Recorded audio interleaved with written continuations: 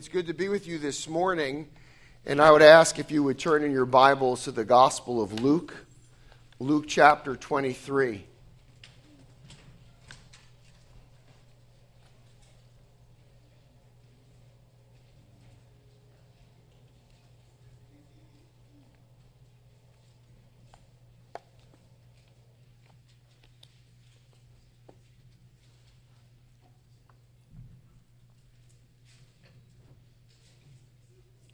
Luke chapter 23, we will begin reading at verse 33. When they came to the place called the Skull, there they crucified him and the criminals, one on the right and the other on the left. But Jesus was saying, "Father, forgive them, for they do not know what they are doing." And they cast lots, dividing up his garments among themselves, and the people stood by looking on, and even the rulers were sneering at him, saying, "He saved others, let him save himself, if this is the Christ of God, the chosen one." The soldiers also mocked him, coming up to him, offering him sour wine, and saying, "If you are the King of the Jews, save yourself." Now there was also an inscription above him, "This is the King of the Jews." And one of the criminals who were hanged there was hurling abuse at him, saying, "Are you not the Christ? Save yourself and us." But the other answered and rebuking him said, "Do you not even fear God, since you are under the same sentence of condemnation? And we indeed are suffering justly, for we are receiving what we deserve for our deeds. But this man has done nothing wrong." And he was saying, "Jesus, remember me when you come in your kingdom." And he said to him, "Truly I say to you, today you shall be with me in paradise." It was now about the 6th hour, and darkness fell over the whole land until the 9th hour, because the sun was obscured, and the veil of the temple was torn in two. And Jesus, crying out with a loud voice, said, "Father, into your hands I commit my spirit." Having said this, he breathed his last. Now when the centurion saw what had happened, he began praising God, saying, "Certainly, this man was innocent." Let us pray. Our gracious God and our Heavenly Father, we come before you this morning in the name of your Son, our Savior, the Lord Jesus Christ, and we approach you in his name knowing that the veil has been torn in two, that the way has been opened, that by your Son's death on the cross and his glorious resurrection, the way has been made possible for us to approach you and call you Father. And that we might know forgiveness of sins, and that we might know restoration and reconciliation and all of the blessings that come with our salvation, that we might experience new life because of what Christ has done for us. We praise you this morning, God, and we thank you that you who did this for us did it by grace and grace alone. That there was no merit or any goodness in us that would warrant such sacrifice. And yet, Lord, you loved us unto death. We praise you for that great love that you showed us at the cross.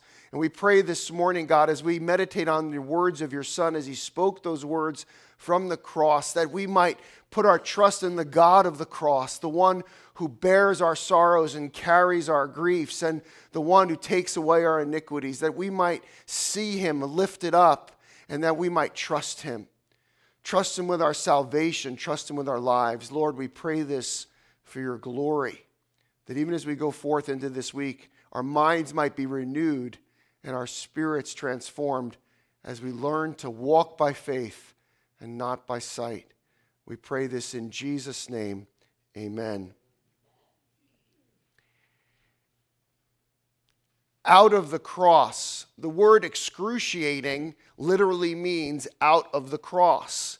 When you hear about something being excruciating, we often think of something that is a pain that's way above the pain levels that are associated with ordinary, like bumps and bruises.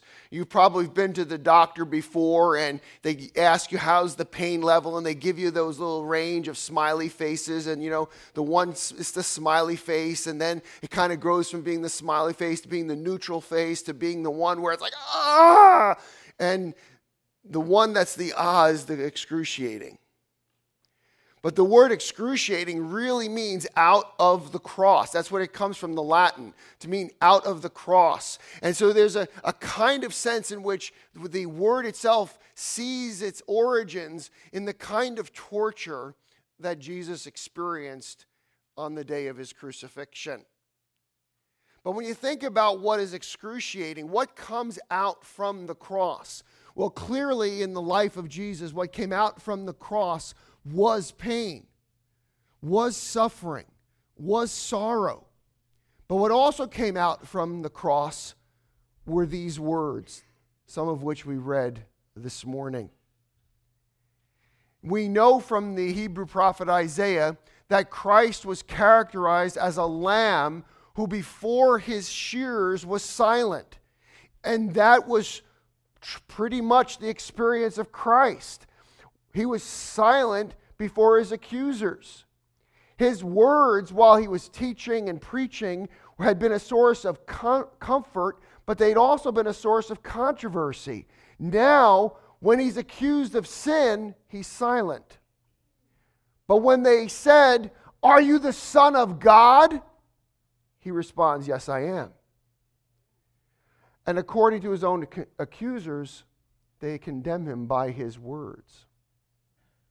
But when he stands before Pilate, what do we see? Silence. When he stands before Herod, what do we see? Silence. When he stands before those who are accusing him before Pilate, what do we see? Silence. For most of the time, in fact, even while Jesus is on the cross, he is silent, but not entirely. For from out of the cross he speaks 7 times. From the cross he speaks 7 times. Were they listening then? Are we listening now? And if we are, what would his words say to us today?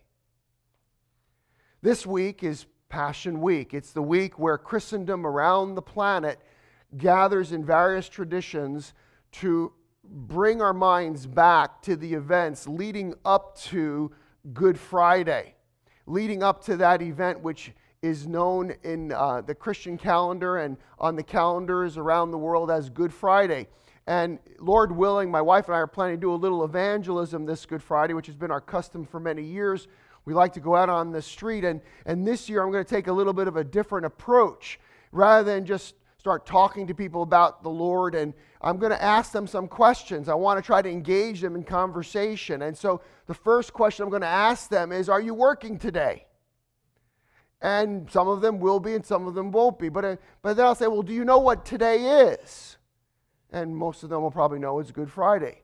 And I'll say, well, do you know what Good Friday commemorates? Some might know it, some might not. But for those who have some awareness culturally, I'm sure that they're going to say something like, well, it's the day Christians remember Jesus died. And I'll say, well, how did he die? Well, he was crucified. So let me ask you this question. If Good Friday commemorates a day a man is executed, why in the world would a holiday that commemorates the most torturous method of execution invented by man be called good? What is possibly good that comes out of the cross? And that's really what we're looking at this morning. We're looking at this as a time of reflection, a time of meditation. And I would challenge you this week, as you go through the week, to take these 7 statements that Christ makes from the cross and use some of the things that we talk about today as a way to reflect on, one per day, leading up to Easter, what exactly it is that we are thinking about when we think about Jesus on the cross. Jesus said, as we read this morning already, the first of these 7 statements, "Father, forgive them, for they know not what they do." The second statement is, "Today you will be with me in paradise." The third statement, "Woman, behold your son, behold your mother." The fourth statement, my God, why have you forsaken me? The fifth statement, I thirst.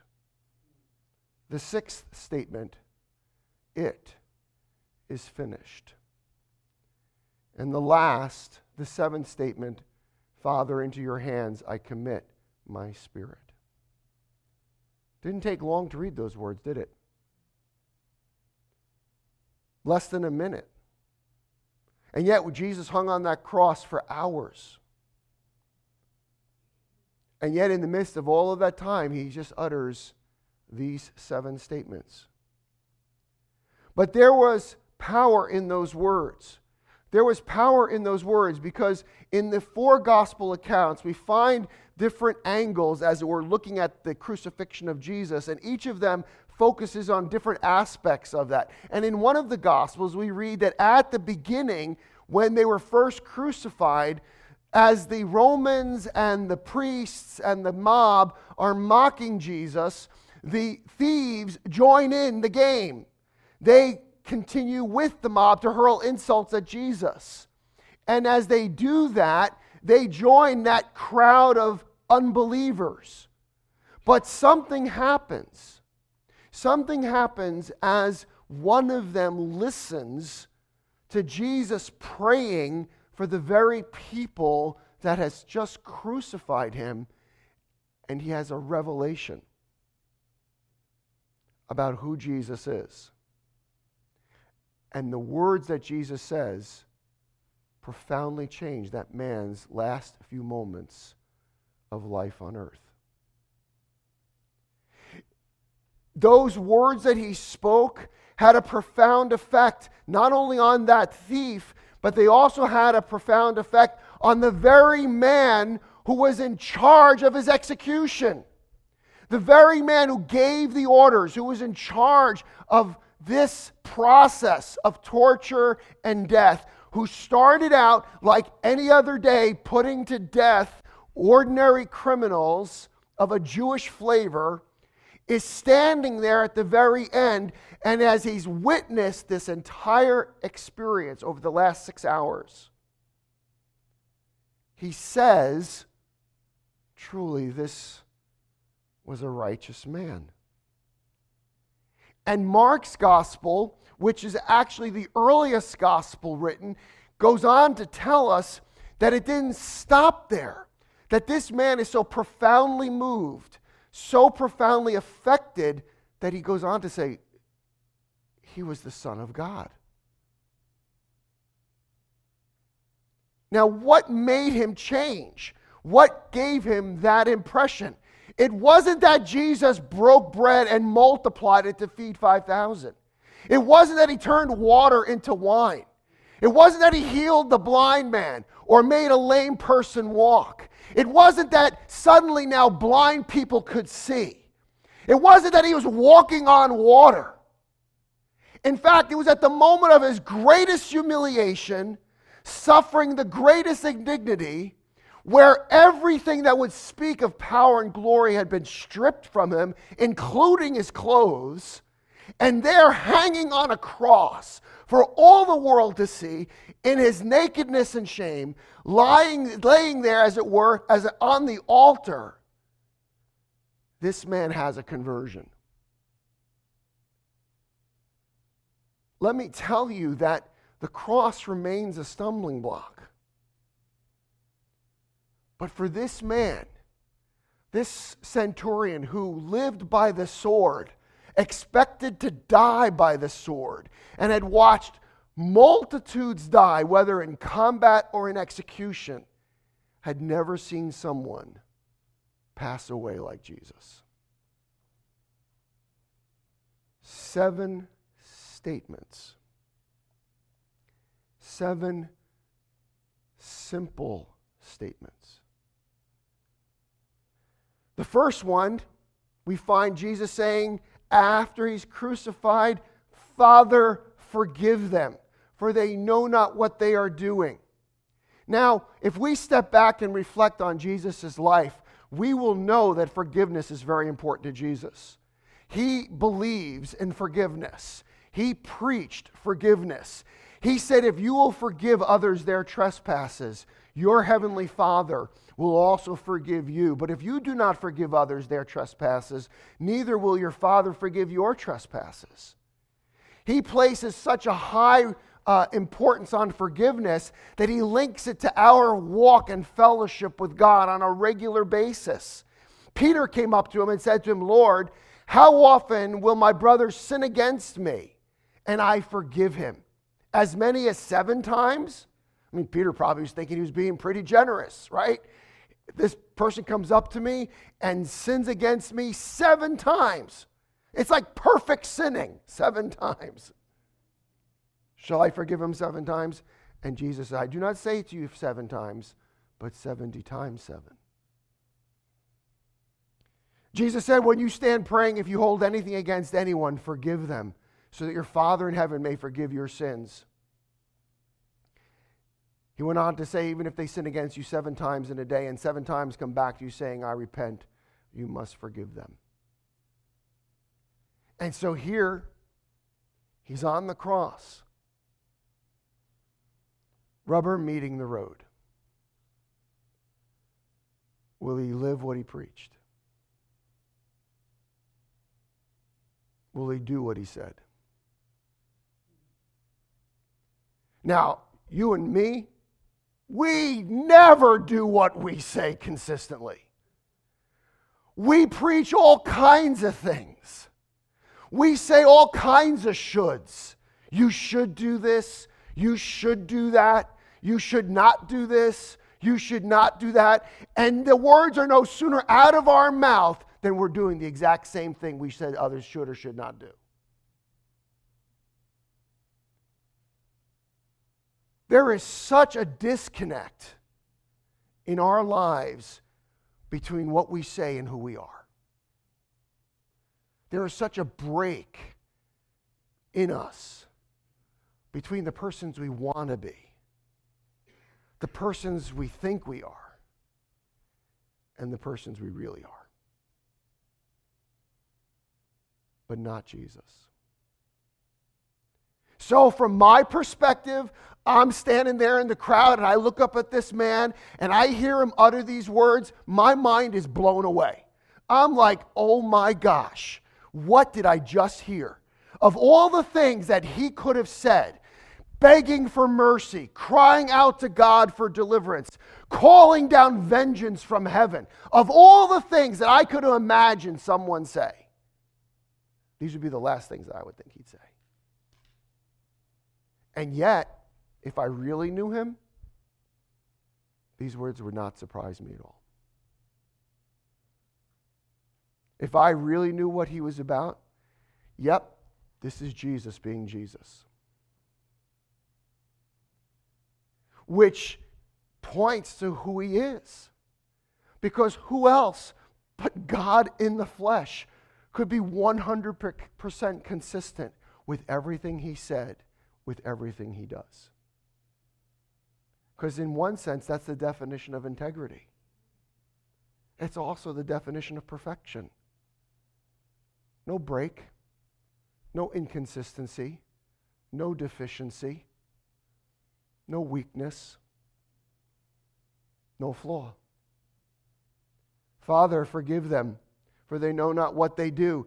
And when we think about this, there's something else going on here that we want to wrap our brains around for a minute. That we think about the Son saying this and what it costs the Son to say this. And we think about Jesus' graciousness toward those cruel, you might say brutal, animalistic soldiers who just are taking pleasure in this. They're gambling for his clothes. They've just beaten him mercilessly. And they don't have any remorse or sensitivity to what's going on. They're just casually gambling on the ground beneath these dying, suffering men. And Jesus says these words, and we think about Jesus' suffering in this moment, and then he says, Father, forgive them, for they do not know what they are doing. Now, I want to let you in on a little secret. My daughter and her son-in-law are here. I'm going to embarrass them. It's okay. Say hi to Rachel and Mark. There they are. I want to let you in on a little secret. And Parents, you'll start nodding my head as soon as I say it. You want to love me well? Love my kids. I don't care if you tell me how great the message is. That's great, that's nice, that's wonderful, but that doesn't do anything for me. I don't care if you change my tire or fix my, that's good, that's fine, whatever. But you really want to make me feel loved? Love my kids. You speak nice of my kids, you speak well of my children, that does something to me that just can't be. I can't even quantify that. That if my children are blessed by something you do, I am so blessed by that. When someone does something for my kids, I am so happy for them. But like in the old Italian, you do something to my children, you're dead to me.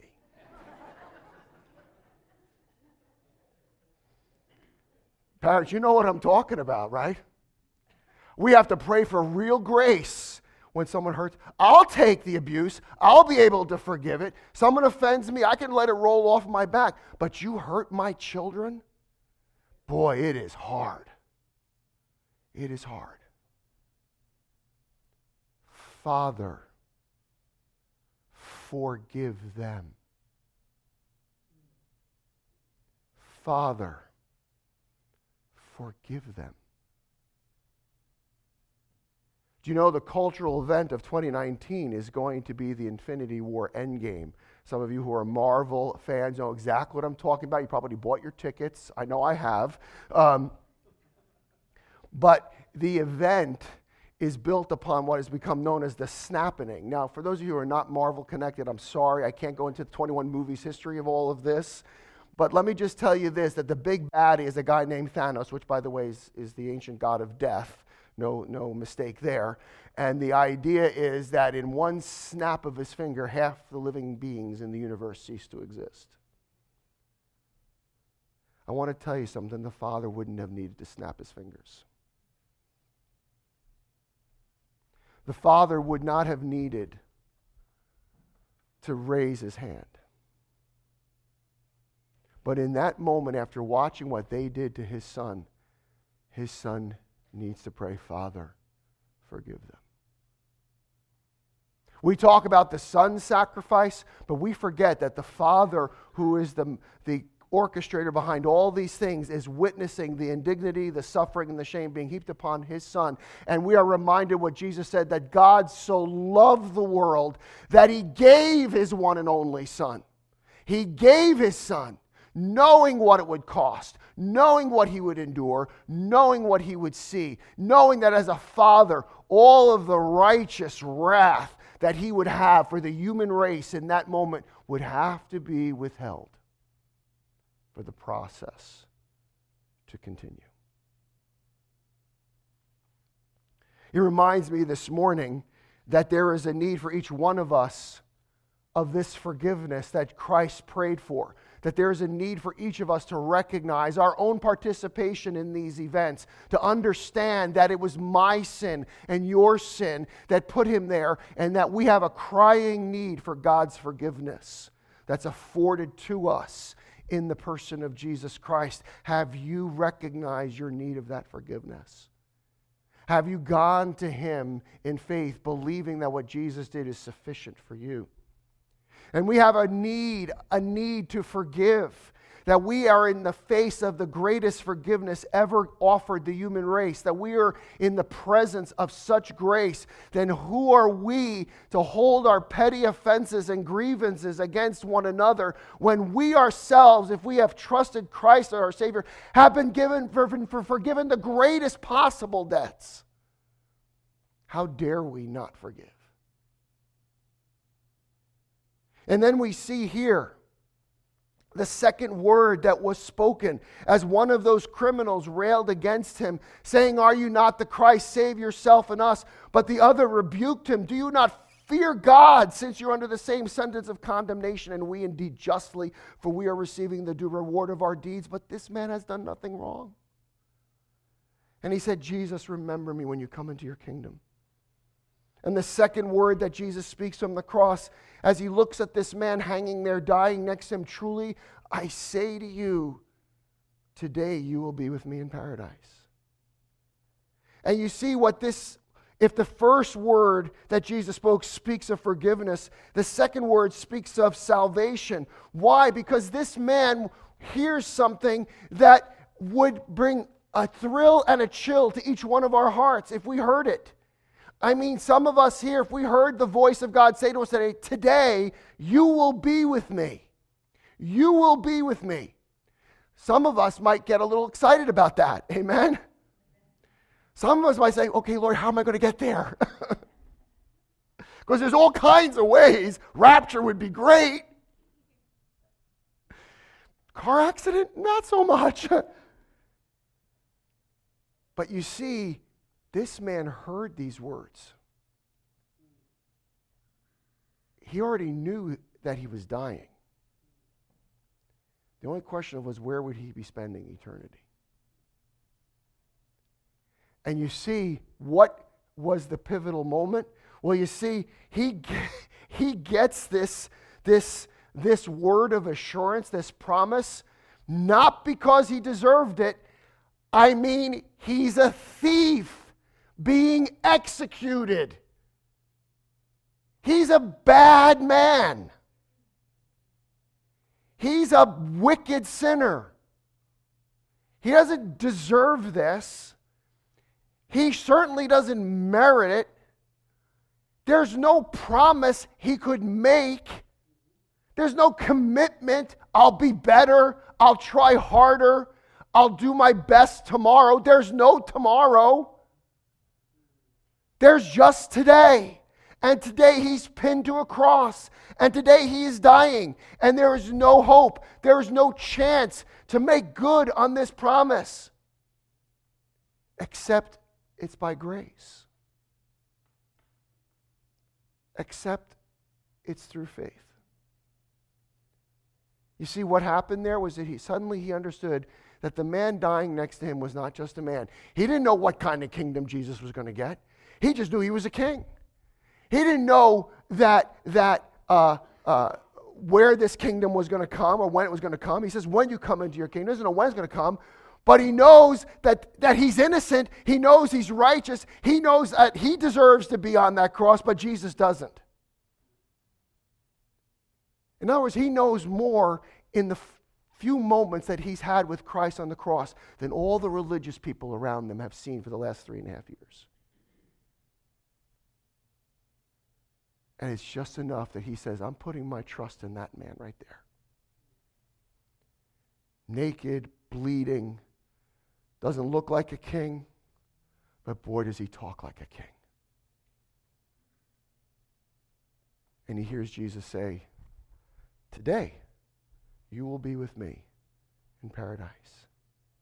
So this morning, have you trusted Christ as your Savior? Have you understood this transaction that God made on your behalf? That it's not based on your efforts or works or the struggles you think you might have or trying to be good or joining the church or belonging to a certain community or having a certain identity. That none of those things really make a difference when it comes to your standing with God, and that the only thing that matters is Jesus, and whether you trust Him or not, that whether you're putting your faith in the God of the cross, the one who's hanging here right now dying as we're seeing it witnessed before us, or whether you think there's some bargaining you can do with God or some transaction that you can make, or there's some kind of promise you can keep that God would say, okay, that's good enough, you can get into heaven now. Because if you think that way, I have to tell you, you're no different than the people who spat on Jesus. Because if you think there's a bargain that can be made, if you think there's a promise that you can keep that would somehow basically say that God now owes me salvation, you've just spat on the cross. Because what you're telling God is, this was completely unnecessary. I can do this myself.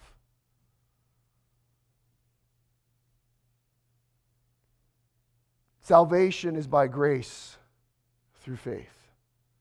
It is not by works of righteousness which we have done. It is only Jesus. And of course, as the story unfolds and we see Christ hanging there, suddenly there's a moment where we look into the crowd and we see suddenly that amidst the people standing there is his mother and his aunt And these other women, Mary, the wife of Clopas, and Mary Magdalene. And when Jesus sees his mother and the disciple whom he loves standing nearby, he says to his mother, "Woman, behold your son." And then he said to the disciple, "Behold your mother." And from that hour, the disciple took her to his own home. Who should have been there? Who should have been there in this man's final moments when people are suffering, when they're going through this process that we call dying? Who do you want to be there when it's your turn? You want your family there. You want your friends there. You want your loved ones there. And what does Jesus look out and what does he see? He sees his mother. He sees 3 other women and one of the 12. Who else should have been there? Is this not the carpenter, the son of Mary, and the brother of James and Joseph and Judas and Simon? And are not his sisters here with us? So said the people of Nazareth. And when his family heard it, they went out to seize him, for they were saying, "He's out of his mind." For not even his brothers were believing in him. Mary's there, but where's James? Where's Joseph? Where's Jude? Where's Simeon? Think about how more excruciating it is for Mary that not only has she watched her son die, she has to watch her son die knowing that her other children have abandoned him too. And in the process abandoned her. And you see, Jesus says, Father, forgive them. And so the very first address reminds us that Christ is God in the flesh, the Son of God. And he cries out to his Father in heaven. And we're reminded of his deity. And then in the third statement, he sees his mother and he says, "Woman." And I can't help but think how painful it was for her to hear those words, because it's not a derogatory term. It's not a disrespectful term. It's the very same way he addressed her when she asked him to perform his first miracle. "Woman, what does this have to do with me?" And all of Mary's life, she has waited for this moment in dread, knowing that Simeon, the old man's prophecy, was going to come true, where a sword will pierce your own soul. And in life, she dreaded this moment. And as Jesus' popularity grew, she must have wondered, when will it come? When will it come? He's rising in popularity. They want to make him king. They're hailing him as the Messiah. On Palm Sunday, this day, she watches the crowd celebrate his identity as the chosen one of God, prophesied, sent from heaven. When will it come? Is he come? When will this terrible day come? Are we bypassing it? Was Simeon wrong? Why, he was just an old man. What did he really know anyway? And 6 days later, she's standing at the foot of the cross that her son is hanging on, naked, beaten, bloodied, and shamed. And now she knows this is the day.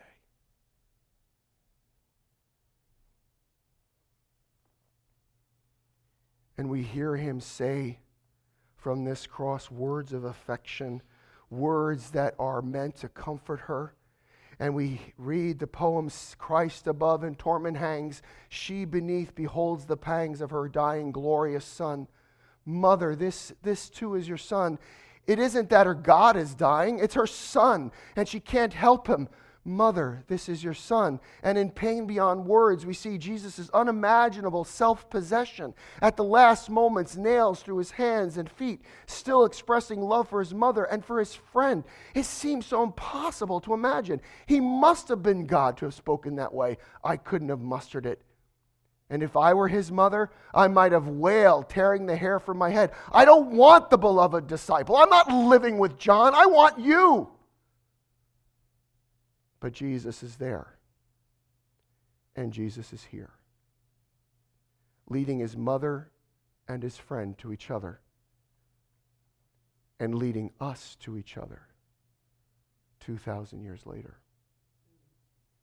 You see, because in that moment of affection, Jesus redefined family. He had been hinting at it all along in his ministry. He had been hinting at it all along. Who are my brothers and my sister and my mother? But those who do the will of my Father who sent me.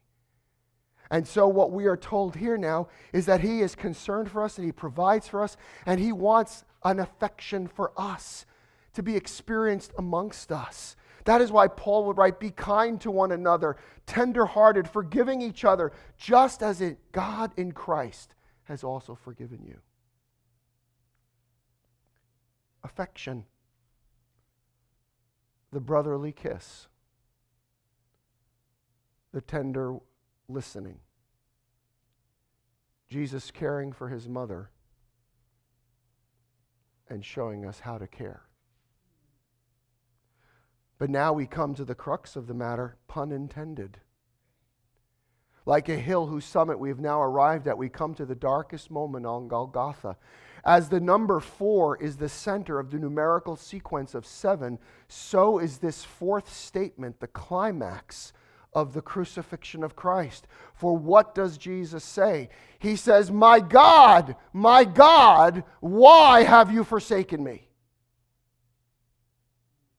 And in those hours of darkness, something terrible has happened. Notice that he no longer addresses his Father in heaven. He no longer cries out to his Father, but rather he cries out to his God. And now he stands as a condemned saint, an abandoned saint, crying out, why, God, why? Of course, we know it's a rhetorical question that echoes the 22nd Psalm that the psalmist David wrote centuries earlier, where in his great pain, he embodies in that moment the sentiment and emotion and becomes a prophetic word of Christ. A rhetorical question. Why? Because in that moment, he was being made sin for us. He was being consumed by the wrath of God. He was experiencing the burning anger of the holy God. He was suffering the righteous judgment of the sovereign of the universe. He stood condemned, the Son of God, in my place. Jesus, the Holy One who knew no sin, became sin for us. Johnny Erickson Tada wrote a book entitled When God Weeps, and she imagined this moment in the life of Christ, and she has the Father speaking to the Son, but not as the Father to the Son, but rather as the God of the universe, the judge of all, speaking to the accused. Son of man, why have you behaved so? You have cheated, lusted, stolen, gossiped, murdered, envied, hated, lied. You have cursed, robbed, overspent, overeaten, fornicated, disobeyed, embezzled, and blasphemed. Oh, the duties you have shirked, the children you have abandoned. Who has ever ignored the poor, so played the coward, so belittled my name? Have you ever held your razor tongue? What a self-righteous, pitiful drunk, you who molest young boys, peddle killer drugs, travel in cliques, and mock your parents. Who gave you such boldness to rig elections, foment revolutions, torture animals, and worship demons? Does the list never end? Splitting families, raping virgins, acting smugly, playing the pimp, buying politicians, practicing extortion, filming pornography, accepting bribes. You have burned down buildings, perfected terrorist tactics, founded false religions, traded in slaves, and relished each morsel and bragged about it all. I loathe these things.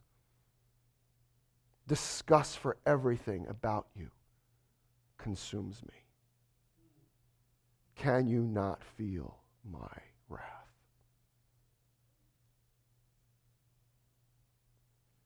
Does the list ever end? Think of the sins of one day globally.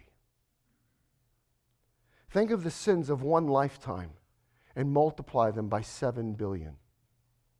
Think of the sins of history from Adam to now. No wonder the prophet would say he was pierced through for our transgressions, and he was crushed for our iniquities. My God, why have you forsaken me? The Holy One who knew no sin became sin for us. You know, there are psalms that are identified as messianic psalms. It's very uncomfortable to read them. You know why? Because in those psalms, the psalmist is confessing sin. But clearly, they are linked to Jesus in the New Testament. And yet, some scholars really wrestle with this. They're like, how could this psalmist have Jesus be the Messiah? And these are clearly linked to Messiah, but he's also confessing his sins. Some say, well, it's just sort of like a break in the narrative. In other words, this part of the psalm is talking about Jesus, but this part's talking about the writer, and then it goes back to talking about Jesus. And I don't think so. I don't think so, because he identified with my sin. He became the guilty one so I could be let free. That means he has to own it. Like Daniel said in his prayers, we have sinned against the Most High. What did Daniel do? But he was a righteous man owning the sins of his people. Here is Jesus, the righteous one, owning the sins of the human race.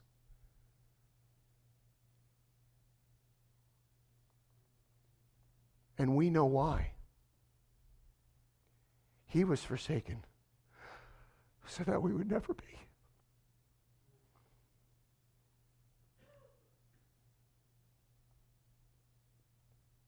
How else could a holy God say to people like me,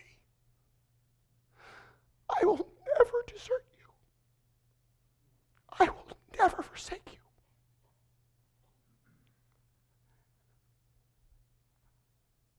How could I say, the Lord is my helper. I will not be afraid. What can man do to me? You see, if he's not forsaken, there's no way, there's no possible universe I could live in where God could say to me, I will never leave you. Where sin separates us from him, it alienates us from him and from one another and from ourselves. How is it possible unless he bore all that abandonment in that time? So if you're here this morning and you're feeling abandoned, I want you to know Jesus knows what you will never know if you are his. If you're feeling like you've been abandoned right now, I need you to understand that Jesus knows what you will never know if you're his. You do not know what it means to be abandoned by God. You might feel like you're abandoned by God. You might feel like you're alone in whatever crisis you're facing. But Jesus, no, you don't know what that is. You could not possibly know. And all we need to do is remember that he understands whatever feelings we have of abandonment, isolation, being forsaken by others. We need to understand he knows so much more. You will never be forsaken because he never fails, he never leaves, he never forsakes, he never abandons, which means you are never alone, you're never on your own, you're never by yourself, you will never be forsaken. Not ever. That is the anguish. And now we're reaching the end. The last three sentences come very quickly, one right after another. Jesus, knowing that everything has now been finished, so the scripture would be fulfilled, says, I am thirsty. How much did he thirst? Someone said this, there was more spit on him than in him. Why was he thirsty? Think about the hot Mediterranean climate. Think about the loss of fluid from the bloody sweat in the Garden of Gethsemane. Think about the fact that he's now been up for more than 36 hours with no rest and no comfort. Think about the loss of blood from the flogging, the crown of thorns, and the crucifixion, and all this and more. You know what? It's not a marvel that he says, I thirst. It's a marvel that he waited so long to say, I thirst. But you see that even the timing of this is necessary because now he is reaching the end, knowing that everything is now at its completion. He can now give voice to that which he longs for most. It's not a drop of vinegar. It's not what we have to offer in sour wine, but he thirsts for that moment where he will be back in the presence of his Father. And he thirsts for that moment where he can keep the promise he made to the Samaritan woman. That he says, if you knew the gift of God and who it is who speaks to you now, you would ask him and he would give you living water. And this is the moment that he's been waiting for. Because Hebrews would say, for the joy that was set before him, he endured the cross. What was the joy that was waiting for him? The joy of finishing his Father's work. The joy of seeing us brought in as his ransomed children. The joy of knowing that the satisfaction and the hunger and the thirst that you and I have on a daily basis will be satisfied because of what he did. And is now a river of living water waiting for us to quench the thirsts of our lives. We thirst. We thirst for meaning. We thirst for belonging. We thirst for immortality, for significance, for connection, for fellowship, for family, for love. We thirst for God. And he thirsted so that he could quench ours. And that final word that's coming, that final word is coming, is prefaced by a shout, a loud voice that Jesus cries out, Tetelestai! One word in English. It is finished. Arno C. Gabeline said it is finished. In the Greek, it is but one word, tetelestai. Never before and never after was ever spoken one word which contains and means so much. It is the shout of the mighty victor, the one on who can measure the depths of this one word. As the ancient Greeks liked to say, to give a sea of matter in a drop of language. It is the word the artist used to complete the masterpiece and declares, done. It is the word the servant uses when he finishes the work that's been given to him. He says, finished. It's the word the merchant stamps upon the receipt, paid in full. It is the word the warrior cries, victory. J. Hudson Taylor was converted by this saying of Christ. J. Hudson Taylor, the great missionary to China, was not a believer. His mother was praying for his salvation, and he came across this statement in the gospel, it is finished, and it bothered him. And he writes about how he spent a day and just thinking about this over and over again. What does this mean? What does it mean? And then he writes, there it dawned upon me the joyous conviction that since the whole work was finished and the whole debt was paid upon the cross, there was nothing for me to do but to fall upon my knees and accept the Savior and praise him forever. That is what it is to be saved. To realize that Christ has paid it all. And I love this quote by him. Upon a life I did not live. Upon a death I did not die. Another's life, another's death, I stake my whole eternity. Are you resting in the finished work of Christ today? Glory ever be to Jesus, God's own well-beloved Son. By his grace he hath redeemed us. It is finished. All is done. And now we come to the end. The suffering has reached its climax. He has paid the debt. There is only one thing left for him to do. We have gone full circle. He started, Father, forgive them. And at the climax, he prayed, my God, my God. And now at the very end, we are back to where we started, where he cries out, Abba, Father, into your hands I commit my spirit. And having said this, he breathed his last. He now returns to his Father in complete fulfillment of his promise. I am the good shepherd. The good shepherd lays down his life for the sheep. For this reason the Father loves me, because I lay down my life so that I may take it again. No one has taken it from me, but I lay it down on my own initiative.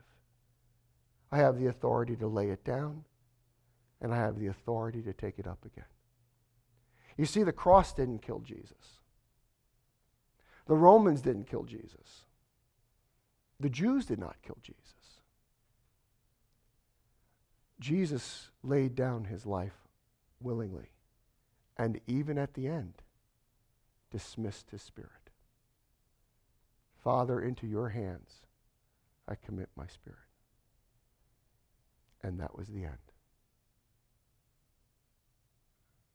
But we know that was just the beginning. We do know that. Like the old Southern preacher says, it's Friday, but Sunday's a-coming. Man of sorrows, what a name. For the Son of God who came, ruined sinners to reclaim. Hallelujah, what a Savior. Bearing shame and scoffing rude, in my place condemned he stood, sealed my pardon with his blood. Hallelujah, what a Savior. Lifted up was he to die. It is finished was his cry. Now in heaven exalted high. Hallelujah, what a Savior. When he comes, our glorious King, all his ransomed home to bring, then anew this song will sing all together. Hallelujah, what a Savior. Let us pray. Our God and our Father, we thank you for this time together this morning as we have been drawn to the cross and drawn to your Son. And we think of the things he said from that cross, and we are comforted, encouraged, and convicted. And we pray, God, that as we go forth into this week, that as our minds are drawn back to Calvary, that we would remember what was done there and worship and serve you better. For we would remember that we are bought with a price. We are not our own. So let us glorify you with our bodies. We pray this in Jesus' name. Amen.